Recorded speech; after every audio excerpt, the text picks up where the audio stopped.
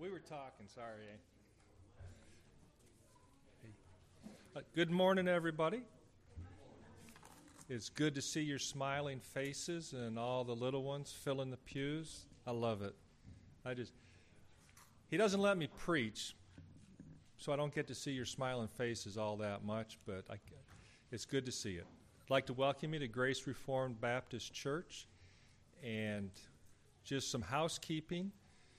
We have the offering box in the back. There's coffee and restrooms downstairs. If your kids are crying and you need to bring them downstairs, you can. And we're still continuing our missions in July, even though it's August. And we're going to be wrapping it up with Pastor doing a recap. But we're going to start at the regular time, 6:30 for visiting, 6:45 for something like that. We'll just wait for my emails because I don't know what I'm doing yet with it. Children's choir, our youth choir, was postponed for today because we have a few sick kids, but it'll be happening, Lord willing, on the 28th. Please let Blake, Amber, or Amanda know if you want your young child to participate in that. And there's one other announcement that I forgot about. Yes, game night is in the bulletin. Please, please, please respond to Julia if you're interested in going to that, because then we can order enough pizza for it.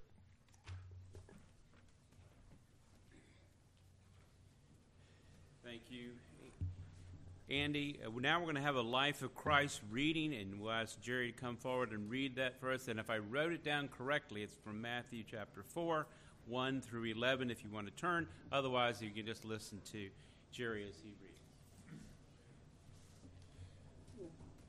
Matthew chapter 4, the temptation of Jesus. Then Jesus was led up by the Spirit into the wilderness to be tempted of the devil. And after fasting 40 days and 40 nights, he was hungry. And the tempter came and said to him, "If you are the Son of God, command these stones to become loaves of bread."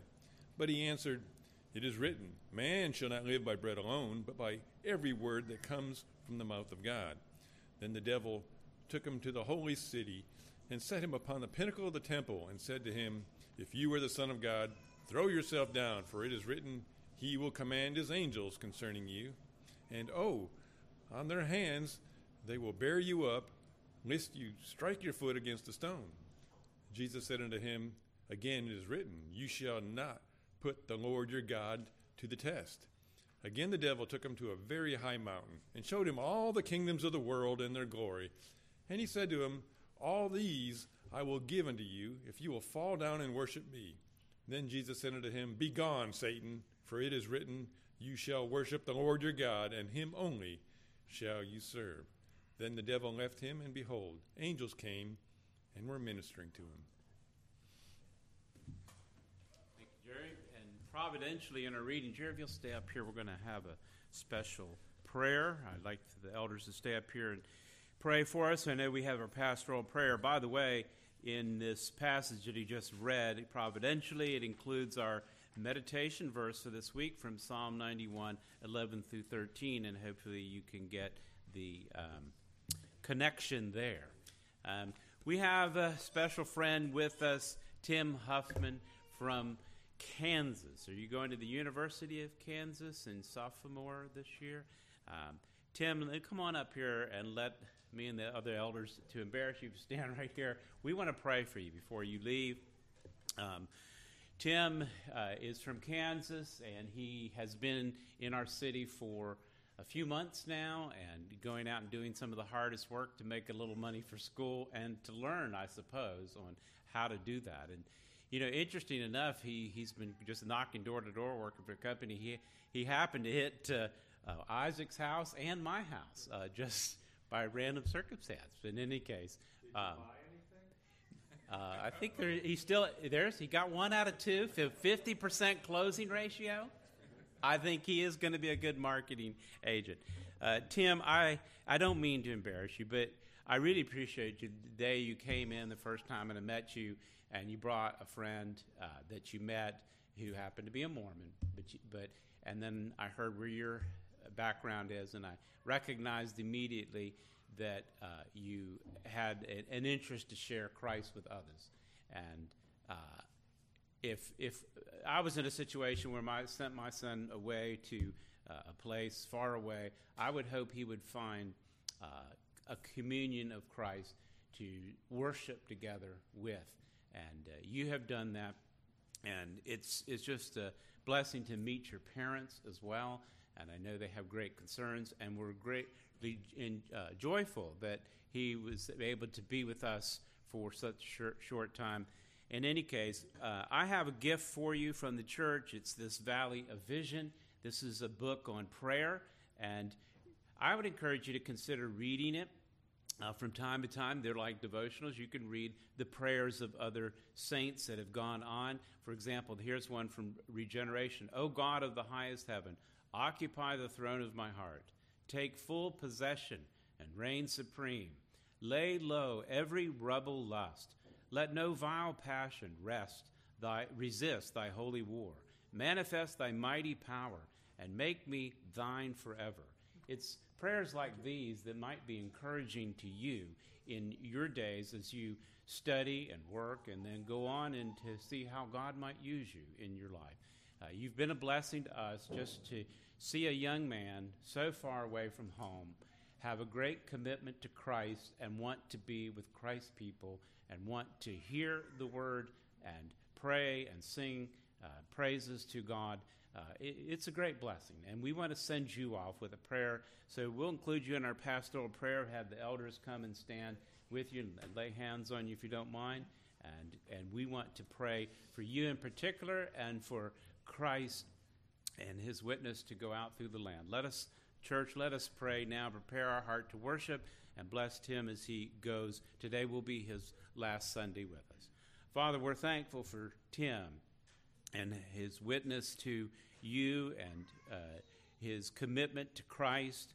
I pray that indeed you would bless him and keep him, make your face to shine upon him, truly give him great courage and conviction in the days ahead where he might be surrounded in a sea of humanity that discards your truth and righteousness. I pray that he will continually pursue that. May we be a good reminder and remembrance to him. He's been one to us to know that there are many sons and daughters that will come to Christ and make that commitment in various parts of our land. I pray that that will continue to flourish. I pray that we would have the courage and conviction to continue to trust and you in all things. I pray, Father, that you will cause us then to make Christ first in our lives. And to the degree that we're gathered together as brothers and sisters in Christ, may that truly be what unites us together, our holy union with Christ. And as we part and go our different ways, the ways that life has brought us, I do pray that we would be bound together by Christ and Christ alone. And what a joyous reunion we'll have in the eternal state with one another and ultimately with Jesus Christ our Lord. May he be exalted in this day, I pray in Christ's name. Amen. God bless you, Tim. Take care.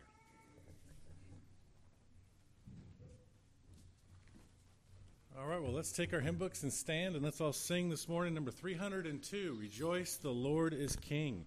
Rejoice in the Lord always. I will say it again, rejoice. Philippians 1:4. 302.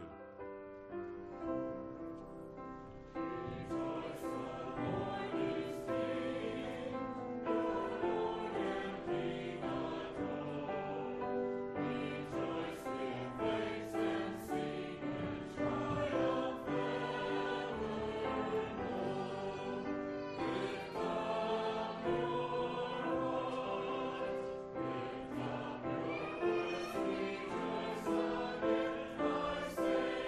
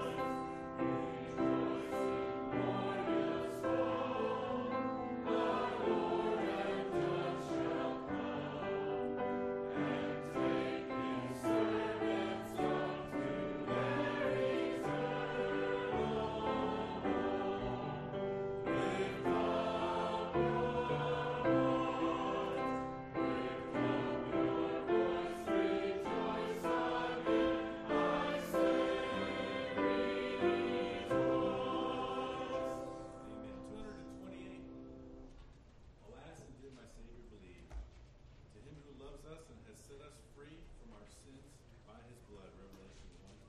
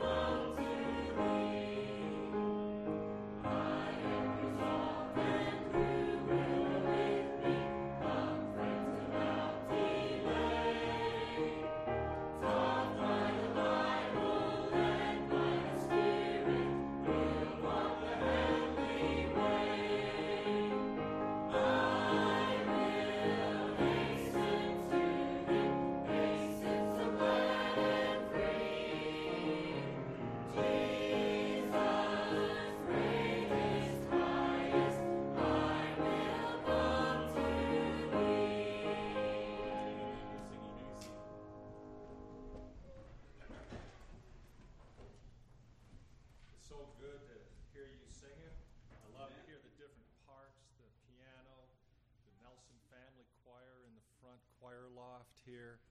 And I can't sing to save my life, but I love music and I love the Psalms.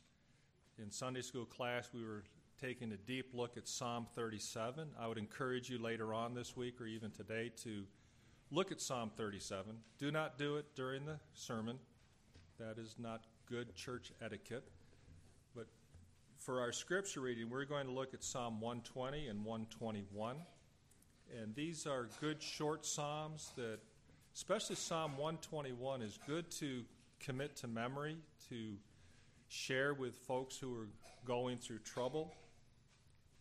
So let's take a look at it. Psalm 120. In my distress I called to the Lord, and he answered me.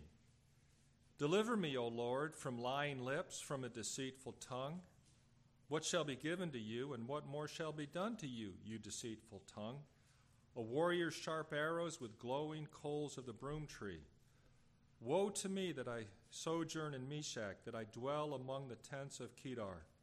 Too long have I had my dwelling among those who hate peace. I am for peace, but when I speak, they are for war. Psalm 121. I lift up my eyes to the hills. From where does my help come? My help comes from the Lord who made heaven and earth. He will not let your foot be moved. He who keeps you will not slumber. Behold, he who keeps Israel will neither slumber nor sleep. The Lord is your keeper. The Lord is your shade on your right hand. The sun shall not strike you by day, nor the moon by night. The Lord will keep you from all evil. He will keep your life. The Lord will keep your going out and your coming in from this time forth and forevermore. And it's good to hear it again. I lift up my eyes to the hills. From whence does my help come? My help comes from the Lord who made heaven and earth. He will not let your foot be moved. He who keeps you will not slumber. Behold, he who keeps Israel will neither slumber nor sleep. Hear the word, church. Amen. The Lord is your keeper. The Lord is your shade on your right hand. The sun shall not strike you by day, nor the moon by night. The Lord will keep you from all evil. He will keep your life. The Lord will keep your going out and your coming in from this time forth and forevermore. Let's pray. Father in heaven, I thank you that you have redeemed our souls, and I pray that you would redeem others today, even those who have not repented and confessed Jesus Christ as Lord and Savior. Have mercy on them and redeem them as you redeemed us. I ask that you, through your Spirit, would give us an assurance of our salvation, and that we would be assured even further that you are with us through the daily strife, through a topsy-turvy world, that you who made heaven and earth never take a day off, that you are in complete control of every molecule, every atom of this wonderful universe, and that you know each one of us by name. You know the struggles we're going through, the triumphs we have, the challenges and battles we face, even the minor irritations of daily life. And I ask that you would strengthen us through your word, through the encouragement of brothers and sisters who have gone through the same trials that we have. Open our eyes, Lord, to the needs around us, and give us a bold courage to share the answer that is Jesus Christ. Help us to share our faith with our neighbors, friends, family, colleagues. Have mercy on their souls. I ask that you would guide our nation back to godly living. Turn the minds and hearts of our leaders back to you and stop the downward spiral into sin. I ask for your protection on believers throughout this world, whether they experience minor trouble, as in the U.S. and Canada, or great persecution and have churches burned or their lives threatened, even taken away. Keep your children. Protect us. Help us to live lives for your glory. I ask for your strength even today for the missionaries we support through AIT. Give them a holy, godly boldness to proclaim your word. And may that word not return void, but win souls and strengthen your children.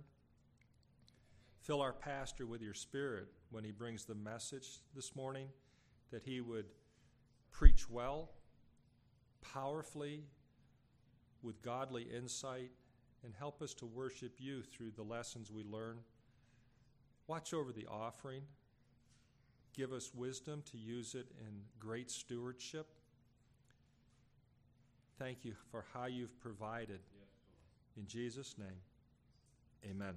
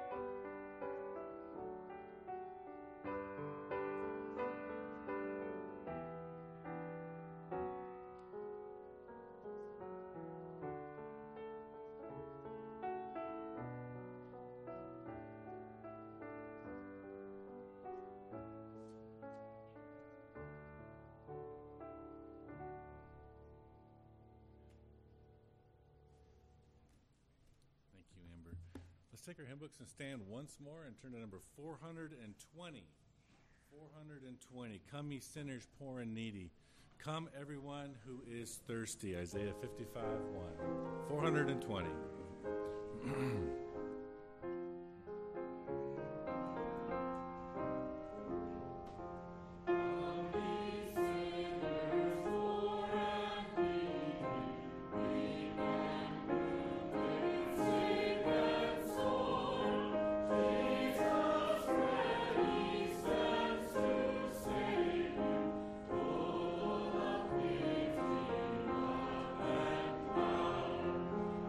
I will rise.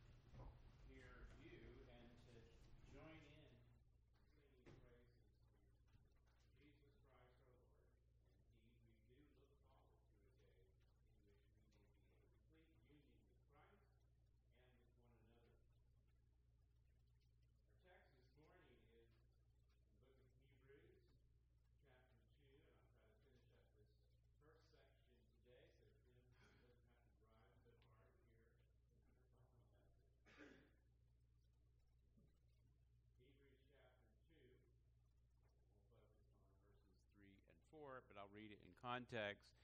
Last week, we talked about the affirmation of this truth, this gospel truth that has been given to us in the Word of God was affirmed by none other than Jesus Christ, God incarnate.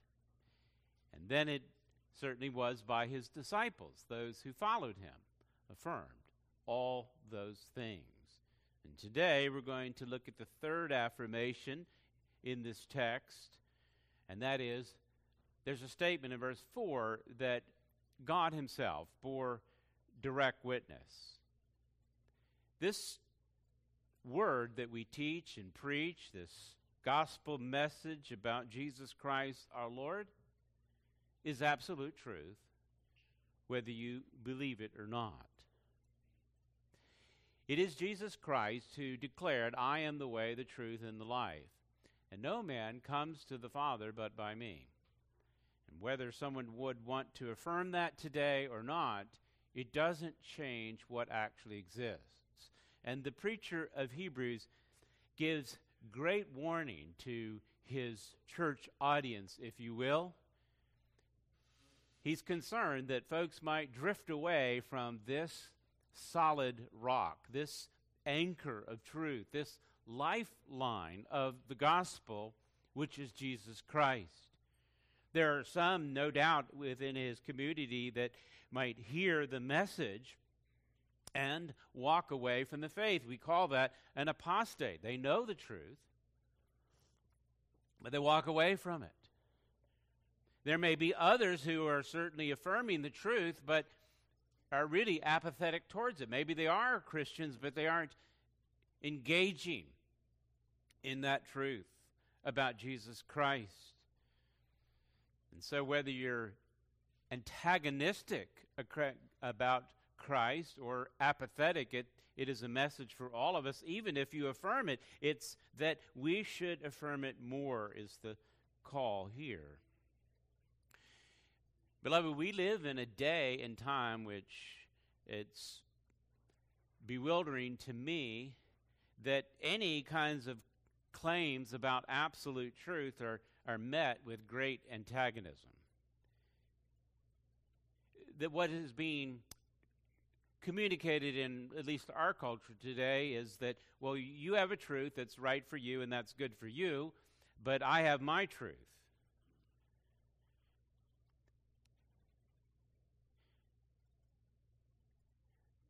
But they don't say that about all truth claims. It's just those claims that are not consistent with whatever contemporary worldview we happen to be in, whatever groupthink is going on, whatever man-centered ideologies have the greatest strength in our day. Anything indifferent to that is challenged. The secular worldview is in great flux. It's constantly changing because it really has no solid anchor in absolute truth.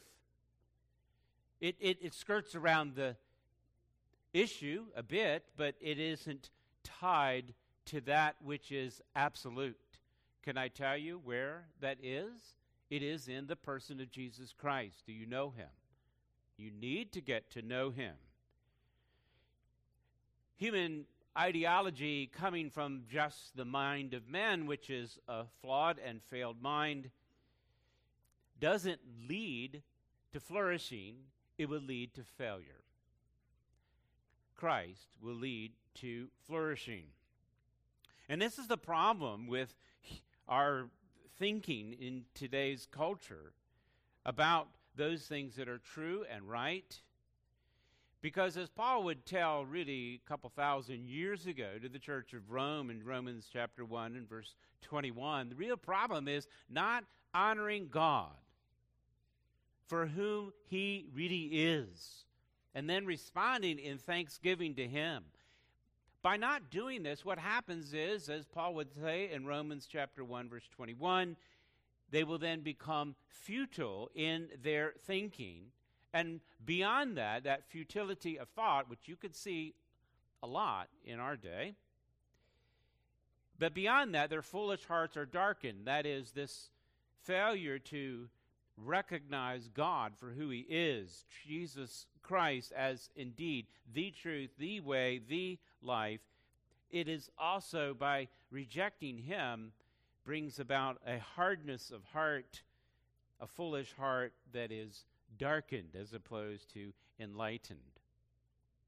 Claiming to be wise, he'll go on to say, and that would be their perspective, wise where? Wise in their own mind and thoughts.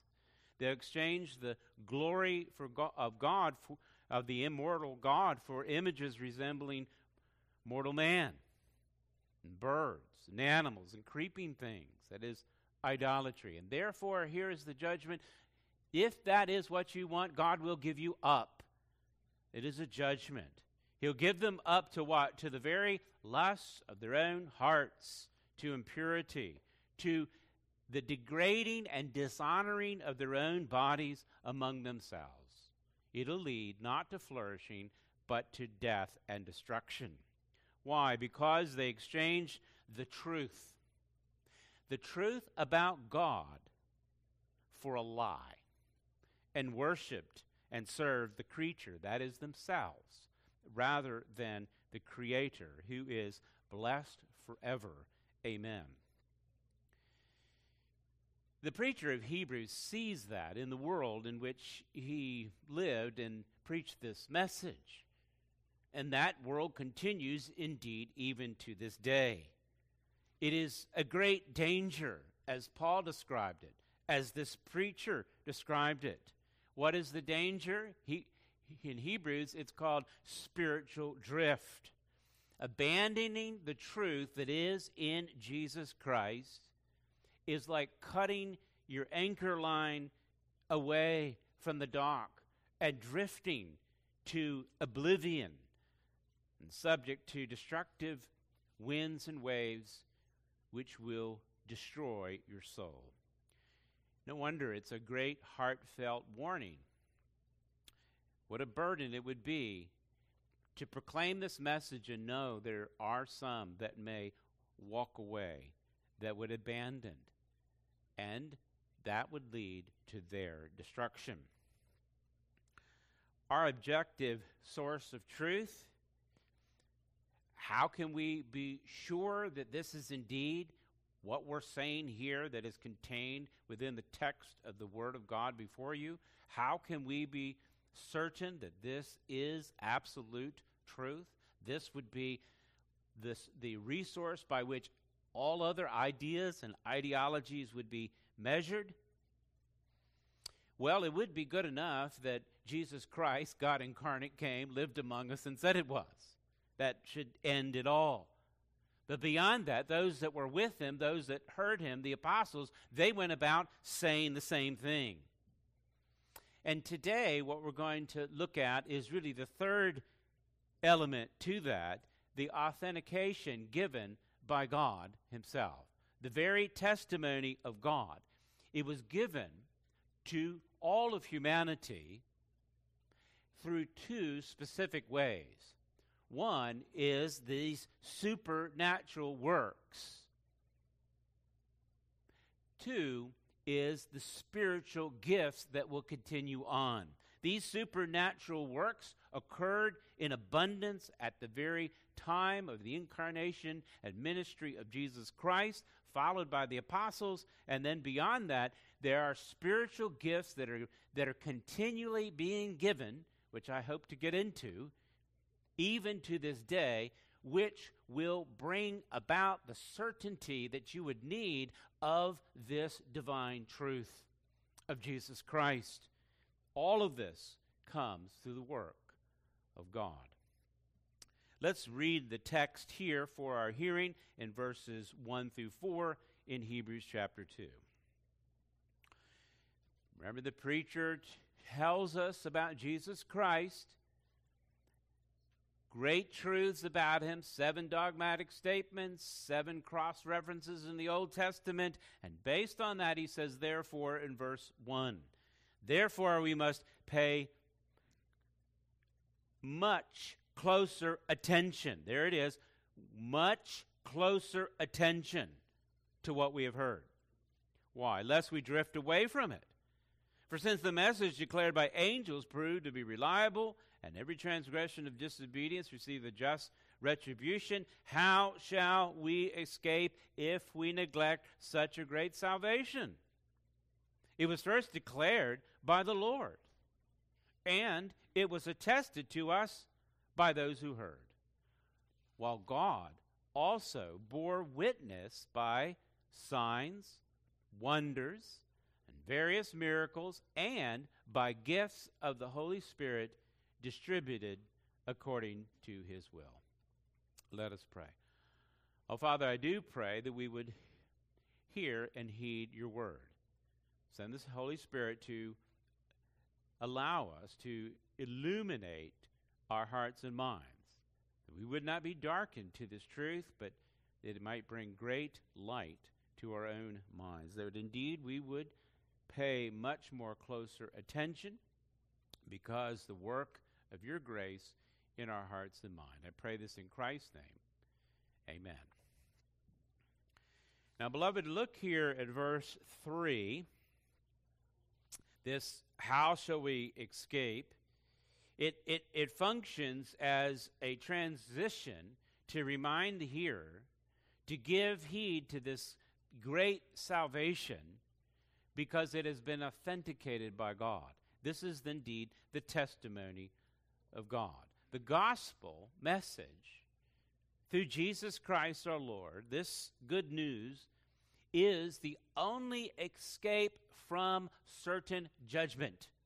We're concerned about getting diseases. We're concerned about afflictions that could come about. But there is an absolute certainty, and that is death. And it is only through Jesus Christ that you will have life. This message, as I mentioned, was declared by the Lord. It was attested to by the apostles. But now the focus here in verse 4, notice this, that God also bore witness. This bearing witness, two words here in English, is really one long Greek word, which I won't pronounce because I'll mess it up, I'm sure. Actually, no one knows how to pronounce first century Greek called koine, so say it any way you want. We don't have an audio recording of it. In any case, the word here is a compound word for, and we've translated with two words, bore witness concerning God. Witness is martyriao, it's a word from which we get martyr. And then there's two prefixes, not just one, but two, added to the front of it. Soon and peri are added to it. The idea here, the translation, if you will, is, it has soon and epi, I meant to say. It literally means that God witnessed or testified alongside. That's why it uses those two prefixes. That is, the point is that this great salvation was authenticated because of God's actual engagement and involvement alongside of what was spoken and the person that spoke it. These signs that are mentioned here and the gifts that are mentioned here authenticated what was said. It authenticated who said it.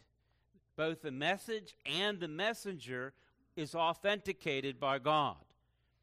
There are two categories here that are being authenticated. Now, it looks like four. If you read the text, it says signs, wonders, various miracles, and gifts of the Holy Spirit. But let me simplify this for you. Really, how the authentication is coming about, how God authenticates this message and the messenger that is giving the message is through the first category of supernatural works. That's the words signs, wonders, and then various miracles. These three concepts share the same range of meaning. They are synonyms. They're not exactly the same. They're words that are used to describe, and we'll break this down in a minute, various aspects of supernatural works. Three words are used here, but they share the same range of meaning. They are emphasizing those works that are supernatural. The second category, and we'll get to that too, Lord willing, is it says gifts of the Holy Spirit. That is, and I'll classify it as spiritual gifts. So you have two categories: supernatural works, he authenticates, and he authenticates both the message and the messenger by spiritual gifts. Both of these, by the way, are accomplished by God, who does so, notice the text, according to his will. Let's look at this first group. I call them supernatural works, signs, wonders, and various miracles. These are not exactly the same, but I said they're in the same category of work. The work by which God accomplishes outside of what we might think of as natural occurrences. And by the way, at this point, I've got to stop and insert a little rabbit trail. Supernatural works are those things that are done outside of what we consider natural occurrences. I want to tell you this, that all occurrences are controlled by God. All acts of nature are under God's control. There is nothing that occurs outside of his governance. Let me read you a psalm selection of it. For example, Psalm 135, 5 through 7. For I know that the Lord is great, and that our Lord is above all gods. Whatever the Lord pleases, and the Lord here is Yahweh for God, as Jeremy likes to say. Whatever the Lord pleases, he does, in heaven and on earth, in the seas and all the deeps. He it is who makes clouds rise at the end of the earth, who makes lightnings for rains, and brings forth wind from his storehouses. There's no such thing as Mother Nature. That's a figment of the mind of man. God is continually engaged in what we might think of as natural forces. Jesus Christ himself, Hebrews 1:3, as we've already looked at the very beginning, is doing what? Upholding all things by the word of his power. You understand, everything would absolutely fall apart if it wasn't for God engaged even in current creation as we think of it. So when I talk about supernatural works, signs, wonders, and miracles that are stated here, these really are works that are outside of the norm that we expect. We don't expect the sun today to stop its rotation. We don't expect waters of a great sea to just all of a sudden part and dry land remained underneath. That's not what we would expect.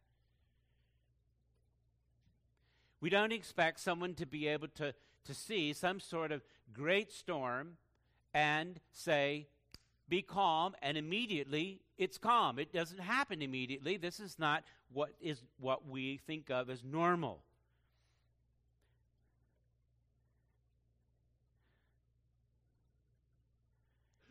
This is how God normally acts.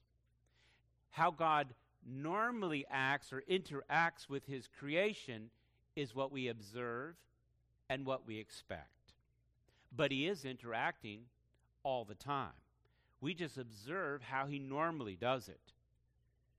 In the normal course of this life, in the world in which we live, this is quite a grace, which God gives us some sense of consistency that we can expect certain things to happen, so that we can make certain plans. We can have a springtime and a harvest, for example. This is God's grace in giving order to the world in which we live. But outside of this quote-unquote natural state, expected condition, normal, there are times in which God would do something that is unexpected or not normal in the way we would think of as normal, the way we would expect things to work out. These occasions, by the way, are purposeful. God doesn't do anything without purpose. These supernatural, then, works are simply God's working outside of what is expected to do something that we observe as different, and they're described here in our text by 3 words: signs, wonders, and miracles. I said they share the same range of meaning. All of them are those things that aren't expected in the quote-unquote natural state, the way God normally works, but they're slightly different, each and every one. The first, signs, that is mentioned here is a supernatural work that is like think of a stop sign that has been purposely planted to point to something specific. And remember, when I make statements like this, these are still even generalities because all these 3 words share the same range of meaning. But John uses, and we'll look at that in the Gospel of John, John uses signs in a specific way in his gospel as we've gone through it. If you remember, there are 7 specific signs pointing to, again, the authenticity of the message and the messenger, and these signs are directly given by God. If you remember early on in the Gospel of John, John chapter 3, Nicodemus comes to then this Jesus Christ. Nicodemus, who is a Pharisee, a ruler of the Jews, he's part of the ruling class. He comes to Jesus at night, John chapter 3, verse 2. He comes to a night, no doubt, because he may want a secret audience coming to Jesus. But he says to them in verse 2, "Rabbi, we know that you are a teacher come from God." How does he know that Jesus is someone that is coming from God? Because God authenticated the message and the messenger. And he says it here in verse 2, "For no one can do these signs," think of a signpost, "unless God is with him." By the way, we couldn't go through half of what Jesus actually did. We wouldn't have enough time. We wouldn't have enough books to write about it. John will tell us as he closes out this gospel. But let me just walk you through a familiar one and people's reactions to that sign, particularly from John chapter 6.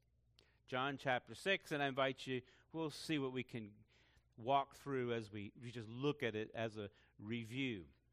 No one can do these signs, these absolute, unmistakable pointers of divine origin, authenticated by God, unless God is with him. Nicodemus saw the signs. Many others do not. Notice John chapter 6, and if you remember the context, we call this the feeding of the 5,000. Remember the way they would have kept records at that time. 5,000 was at least 10 and probably a lot closer to 20,000. They only counted the men. But there were women there, and there were also children there. And by the way, they probably had big families back then, particularly. So this may very well have been as many as 20,000 people. Nevertheless, look down to verse 10. Jesus then tells the people, big crowd, huge crowd, to sit down because there's a lot of places to sit, a lot of grass right there. So there are about 5,000 in number of the men. So he takes the loaves, and when he had given thanks, he distributed to them who were seated. so also the fish as much as they wanted. And when they had eaten their fill, he told his disciples, gather up the leftover fragments that nothing may be lost. They didn't have any food. They had one little lunchbox, and this is what Jesus does when he blesses it. It feeds all of them. They all get as much as they want, and beyond that, there is extra left over by those who had eaten. So notice, look down to verse 14. When the people saw and here's the word, sign that he had done. What is their response? They know what this is. This is an absolute marker put in the earth, if you will, by God in doing this miracle that cannot be done any other way. He says, this indeed the prophet who is to come into the world. It's pointing back to say that this is indeed the Messiah, God's prophet. And what is their reaction? Jesus recognizes that. This is prior to the cross. He knows what's going to happen. It's all planned out. And so, perceiving that they were going to come and take him by force to make him king, not the king that he truly is, but an earthly king who might be able to make bread out of nothing, Jesus goes and withdraws by the mountain by himself.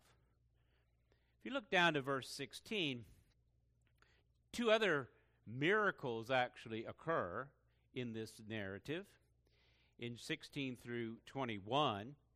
Here you have then the disciples just finished this event, big deal, 20,000 people perhaps, see this sign, call out that this is indeed the prophet. Jesus slips away. The disciples go out on a boat in the sea. It's dark. And Jesus had not yet come to them, verse 17. And so the storm brews up out there. It becomes rough, the sea does. Strong winds are blowing, verse 18. And so they row about 3 or 4 miles out in the sea and aren't really getting anywhere, and they were frightened.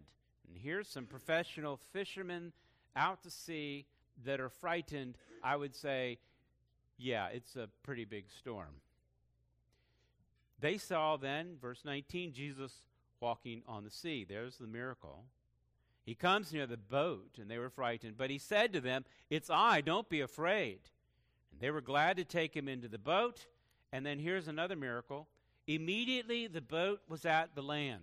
Did you notice that one? He steps in the boat, and immediately they're at the land. Verse 25 picks it up here, where now the people come looking for Jesus. And they know he's on the other side of the sea, because he got in the boat with them, immediately went across. And Jesus says to them, well, why'd you come here? Or they said, Rabbi, when did you come here? I'm sorry. And verse 26, Jesus answers, truly, truly, that is absolutely of surety, amen, amen. I say to you, you are seeking me not because you saw the signs. Jesus Christ knows what's in their heart. They saw the signs, but they're not seeking Christ because of the signs. Instead, he says, you ate your fill of loaves. In other words, that's what interests you most in life. It isn't Christ. It's this, here's a chance for me to get a free lunch, if you will. Could you imagine if this was the king? We wouldn't have to work anymore. His response, don't work for the food that perishes, but for the food that endures to eternal life, which the Son of Man will give to you. And I want you to notice this phrase, for on him God the Father has set his seal. That's the authentication. The sign is a seal. It's an absolute verity. It is God authenticating the message and the messenger, Jesus Christ. He then tells them, when they say, well, we don't get it, what do we need to do? He says, here is the work that you need to do. Believe on him whom he has sent. And don't get tripped up in, okay, is this a work or what? The idea is this, forget it. It's believe Christ. Listen to him. Hear his message. He has been authenticated. That's the point. But I find this interesting. So they said to him, verse 30, then what sign do you do that we might believe?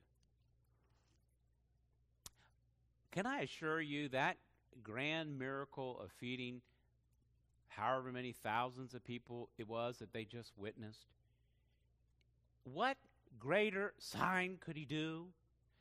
That he disappeared and immediately appeared on the other shore. What more could he do? Perhaps some even might have perceived him walking on the water. I don't know that part.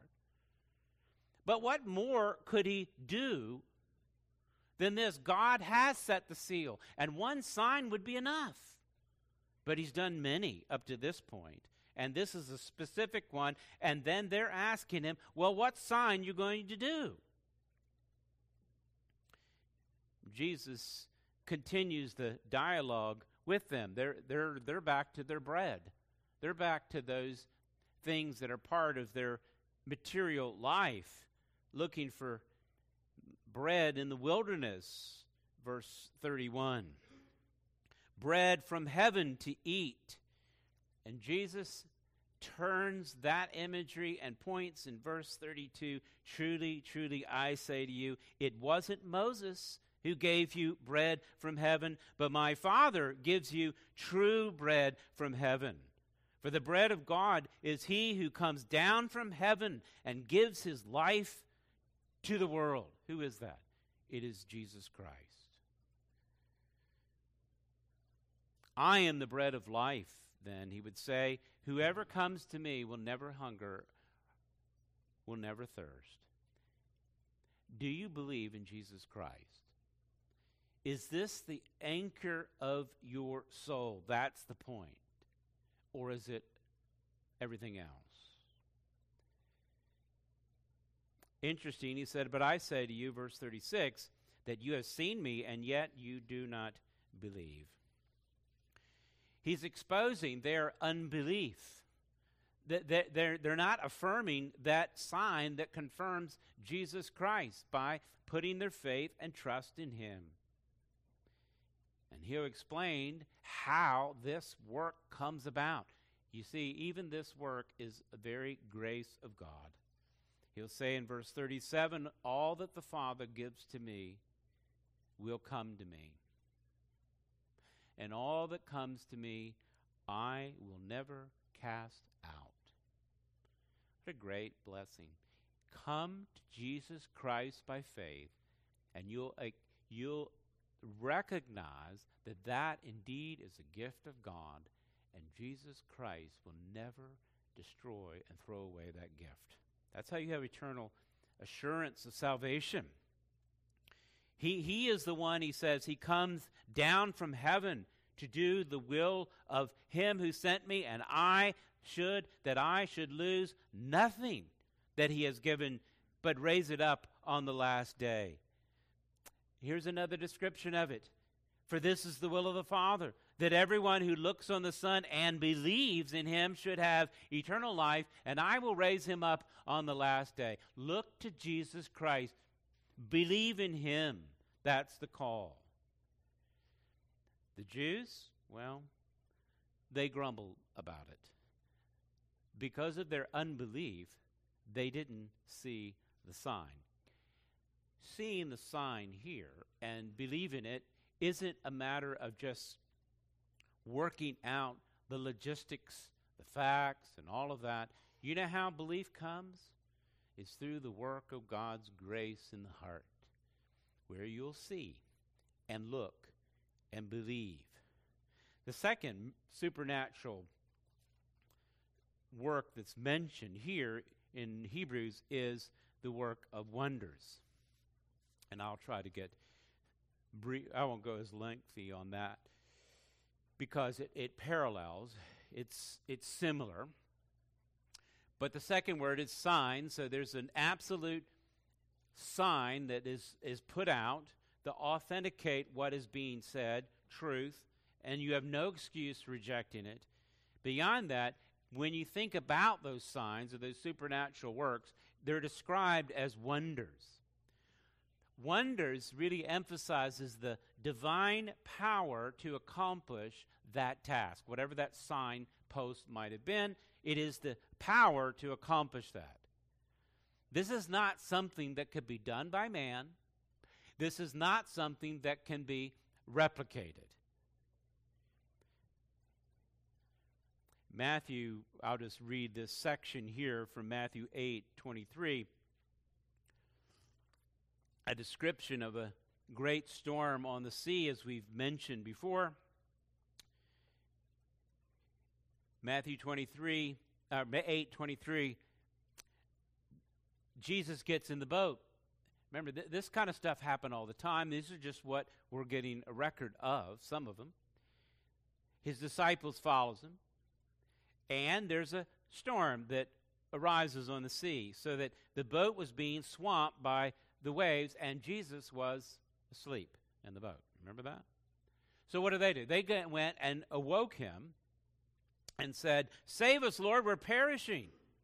And he says to them, "Why are you afraid? Ye of little," what? Faith. That's the problem. So Jesus then stands up, rebukes the wind and the sea, and then there's a great calm. I alluded to that earlier. Can you imagine that? Great storm, great winds. He rebukes it. He just says, "Stop."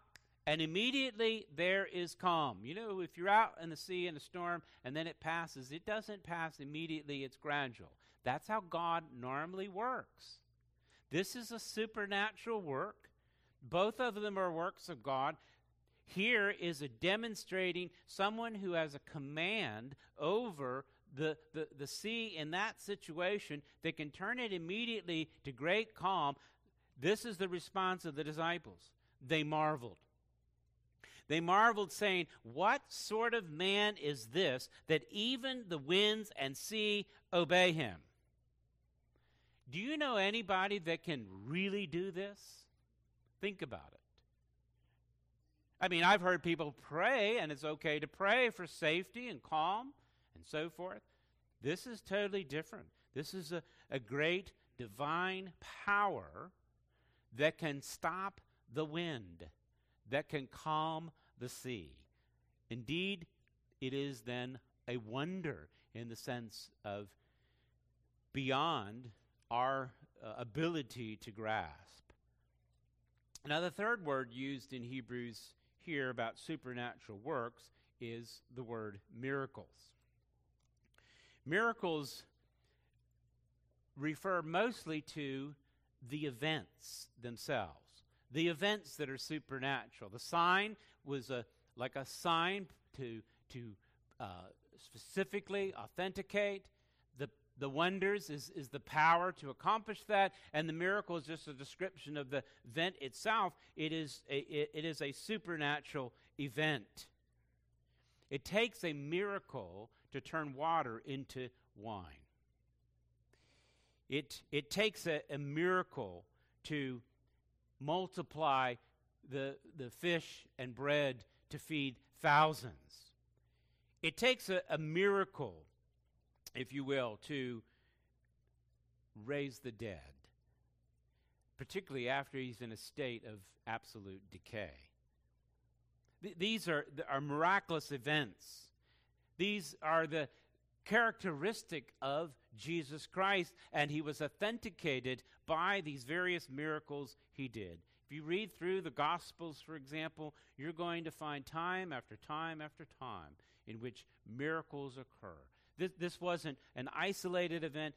Jesus went everywhere and engaging in those miracles and engaging in being able to calm what we might think of as natural forces and even spiritual forces in the sense of his control over demonic forces as well. Beyond that, those that were associated with Jesus Christ, the apostles, they also received that authentication as well. These signs and wonders and miracles were done by the apostles who followed Jesus Christ, who carried his word then to the nations. I'll read you a text, 2 Corinthians 12:12. The signs of a true apostle were performed among you with utmost patience, with signs and wonders and mighty works. Same idea there. In the economy of God, signs and wonders and miracles are not normative by definition. God is supernaturally working, if you will, in all things all the time. But there are times in which God has a specific purpose to engage in a different way, is what I'm getting at. God doesn't perform magic tricks or put on a show just to get people to come to faith. You remember in the feeding of the 5,000, as we call it, they weren't following Christ because of this sign. They were following him because of food, what they can get out of it. It doesn't bring about faith, but it does confirm that indeed it is God who accomplishes these things. They affirm the message and the messenger. And there are a few times in history when God works in this way. It isn't normal. It's special. It's unique. And biblically, you can think about 3 periods of time in which this was helpful in the affirmation of the message and the messenger. And the first one was with Moses, and followed by Joshua, who followed him. Moses performed a number of miracles, not tons, but many. Wonders and powers, signs, if you will. And then a period of time went by, that was the law. Then the prophets came on the scene as most notable in communicating God's message. And how were they affirmed? Well, you'll read the stories about Elijah and the one that followed him, his protege, Elisha, who performed a certain amount of what we would call miracles, signs, and wonders by the power of God. The third period of time is this period we're talking about right now. You have Jesus, who works these signs and wonders and miracles in a far greater way than has ever done before, and then it is those miracles are followed, those works are accomplished and carried out by those who immediately followed Christ, that is the apostles, and you could read that in the book of Acts. This supernatural phenomena, it increased under the time of Jesus Christ exponentially, beyond what you could imagine. This uniqueness here is a stamp and a sign of authority of the very truth of God, and that is the testimony of God, of the affirmation of the person and work of Jesus Christ. But these works and miracles shouldn't be expected. They're not normative, is what I'm saying. The uniqueness of it points to the special nature of the affirmation that's given.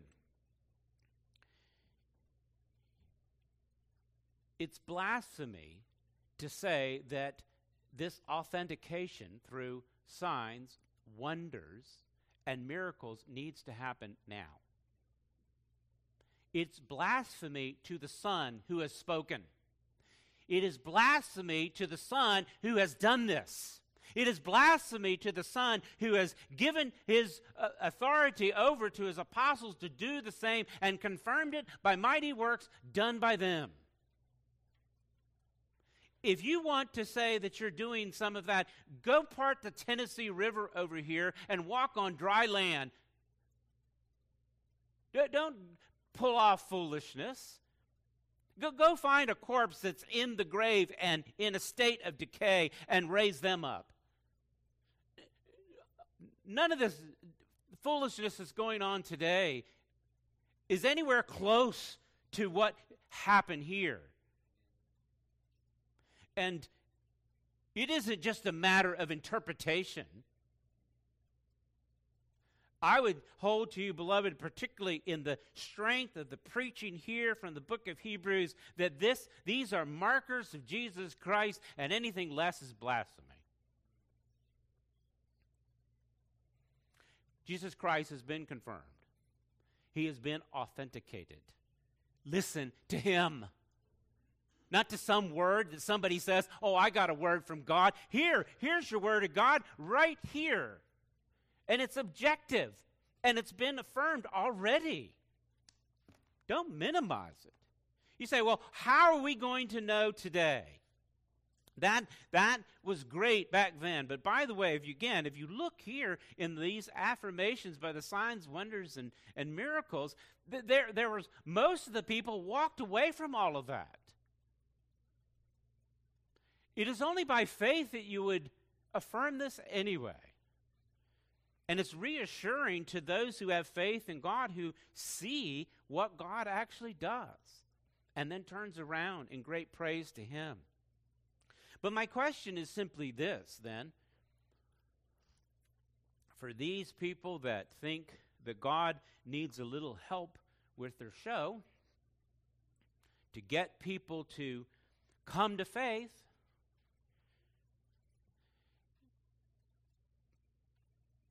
God does have a way to affirm that message right now.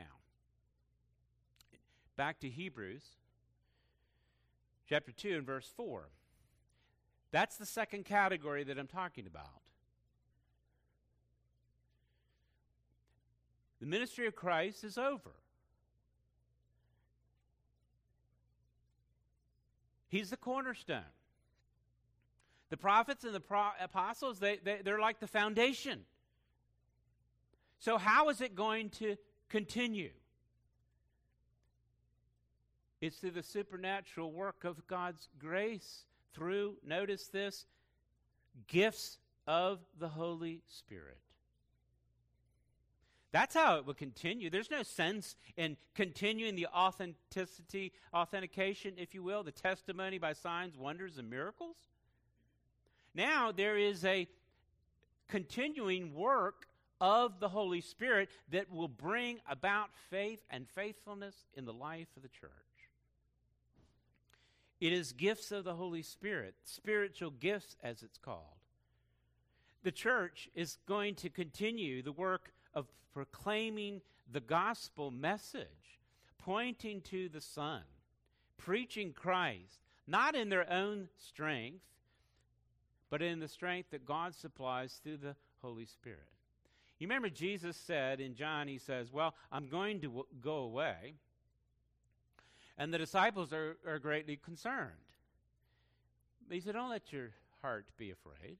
He says, I'm going to send another of the same kind. I'm going to send the Holy Spirit, who will uniquely reside with you all the days of your life, for those that are in Christ Jesus.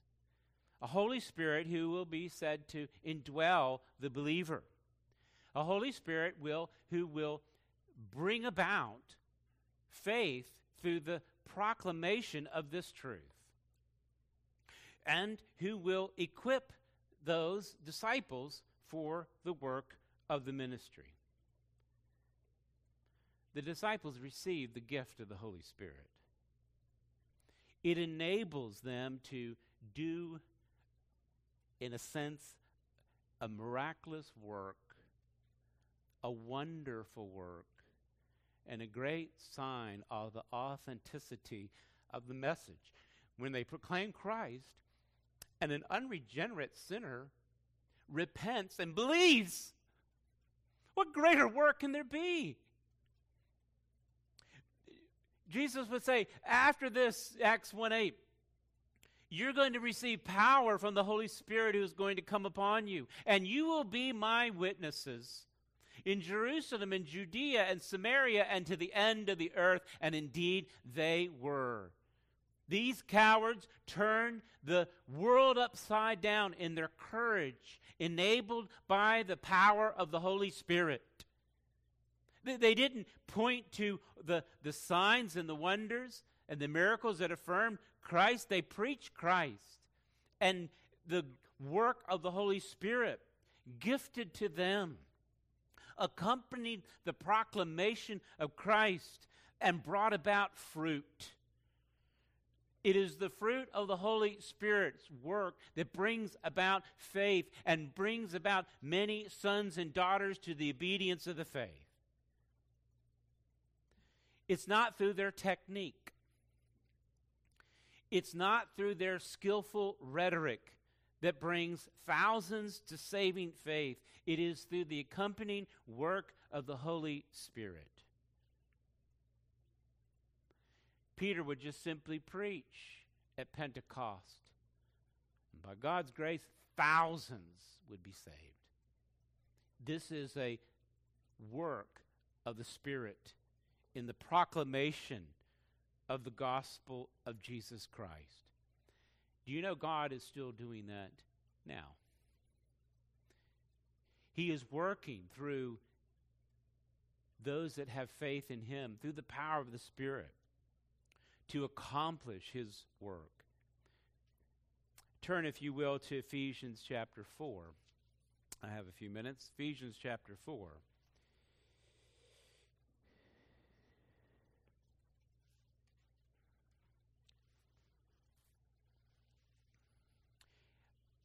Beloved, I'm saying it is the gifts of the Holy Spirit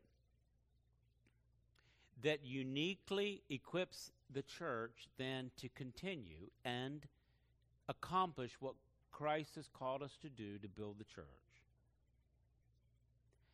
In verse 11 of chapter 4 in Ephesians, he's talking about the gifts that are given: apostles, prophets, evangelists, and shepherd teachers. The shepherd and teachers here in the original, you can think of a slash. It's a multiple word to speak of one office we would think of today as pastor. So he gives those gifts.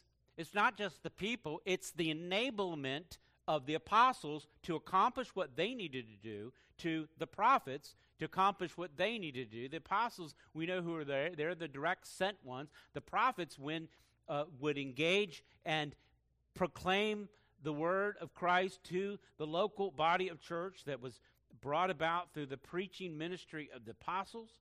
Both of them were uniquely gifted. This is prior to the completion of the New Testament record, the canon. And then you have the second group, evangelists and shepherd teachers. These would parallel apostles and prophets. Evangelists would be what we might think of in modern day as missionaries, someone that is going forth, establishing churches, and those that would remain in the church and teach and lead the people would be the pastor. So these are gifted by the Holy Spirit to Christ's church. And for what purpose? To equip the saints for the work of the ministry, for the building up of the body of Christ, until we attain the unity of faith and the knowledge of the Son of God, to mature manhood, to the measure of the stature of the fullness of Christ. These are gifts and works of the Holy Spirit.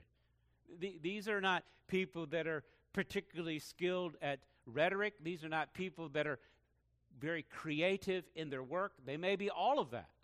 But what accomplishes the work of the ministry of the equipping of the saints is the gift of the Holy Spirit, the work and power of the Holy Spirit, which can open and illuminate the mind of those that would receive the word from men.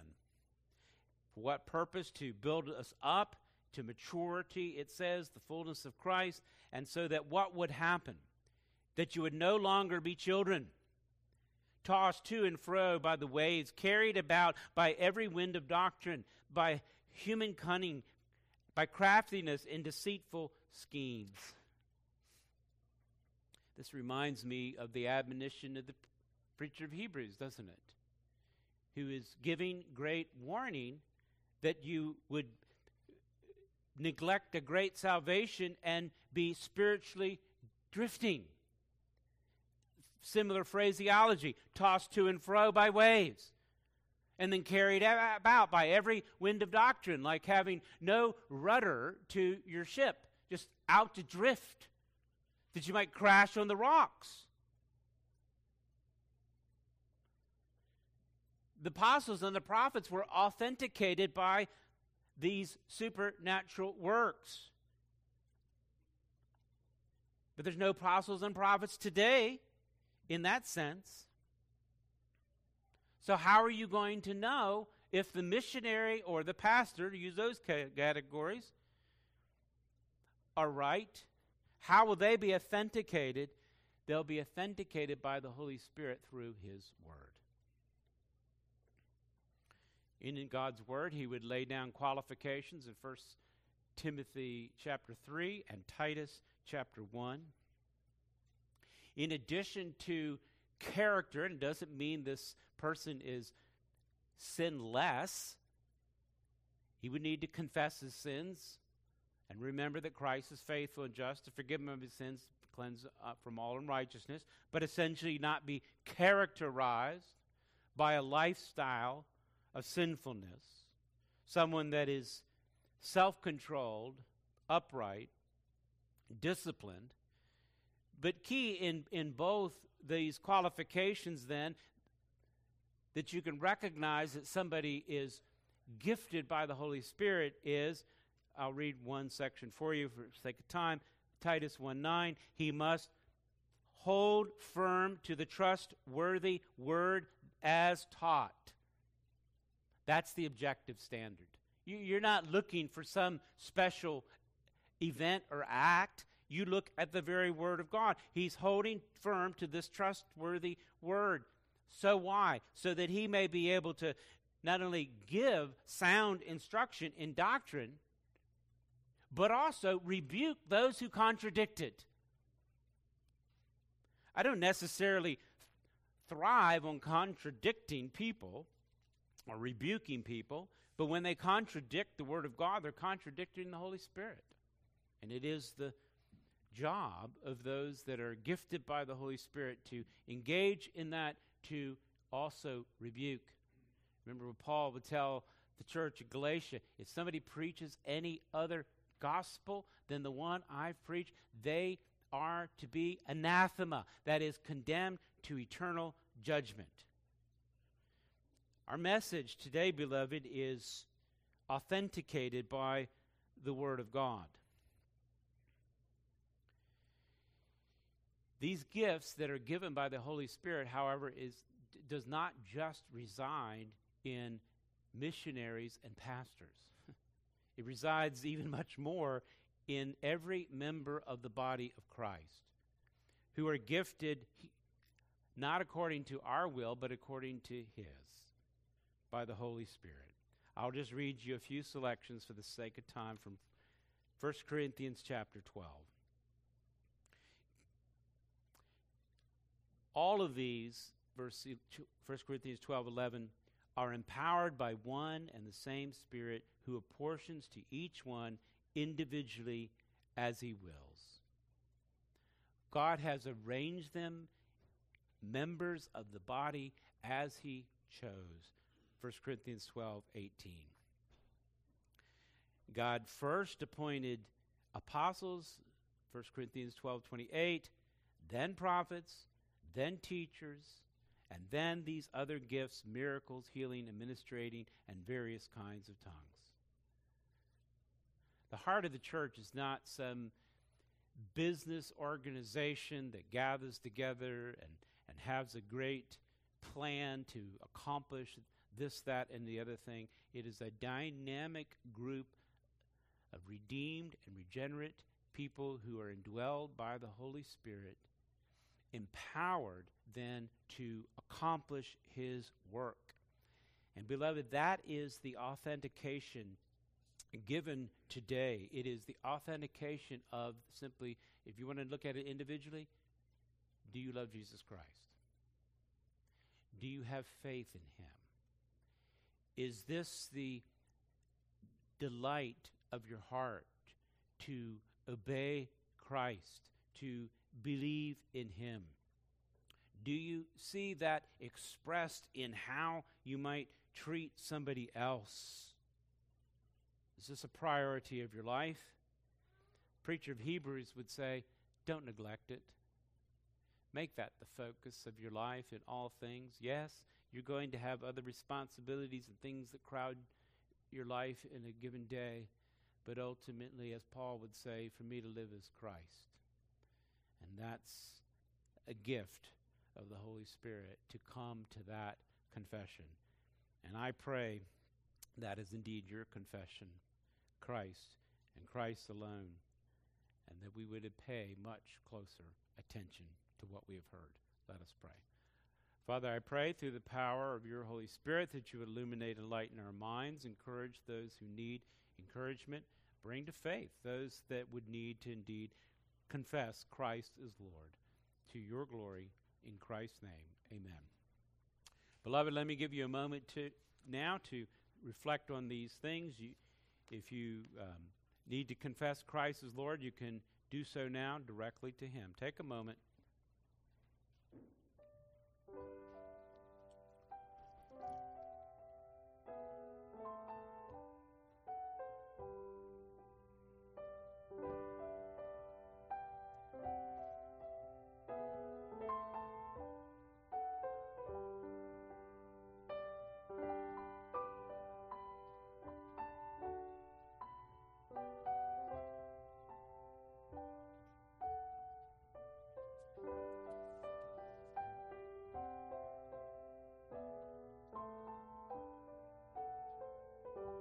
Father, I do pray that you grant us a glimpse of your grace and glory, and may it be on our lips day to day. I pray this in Christ's name. Amen.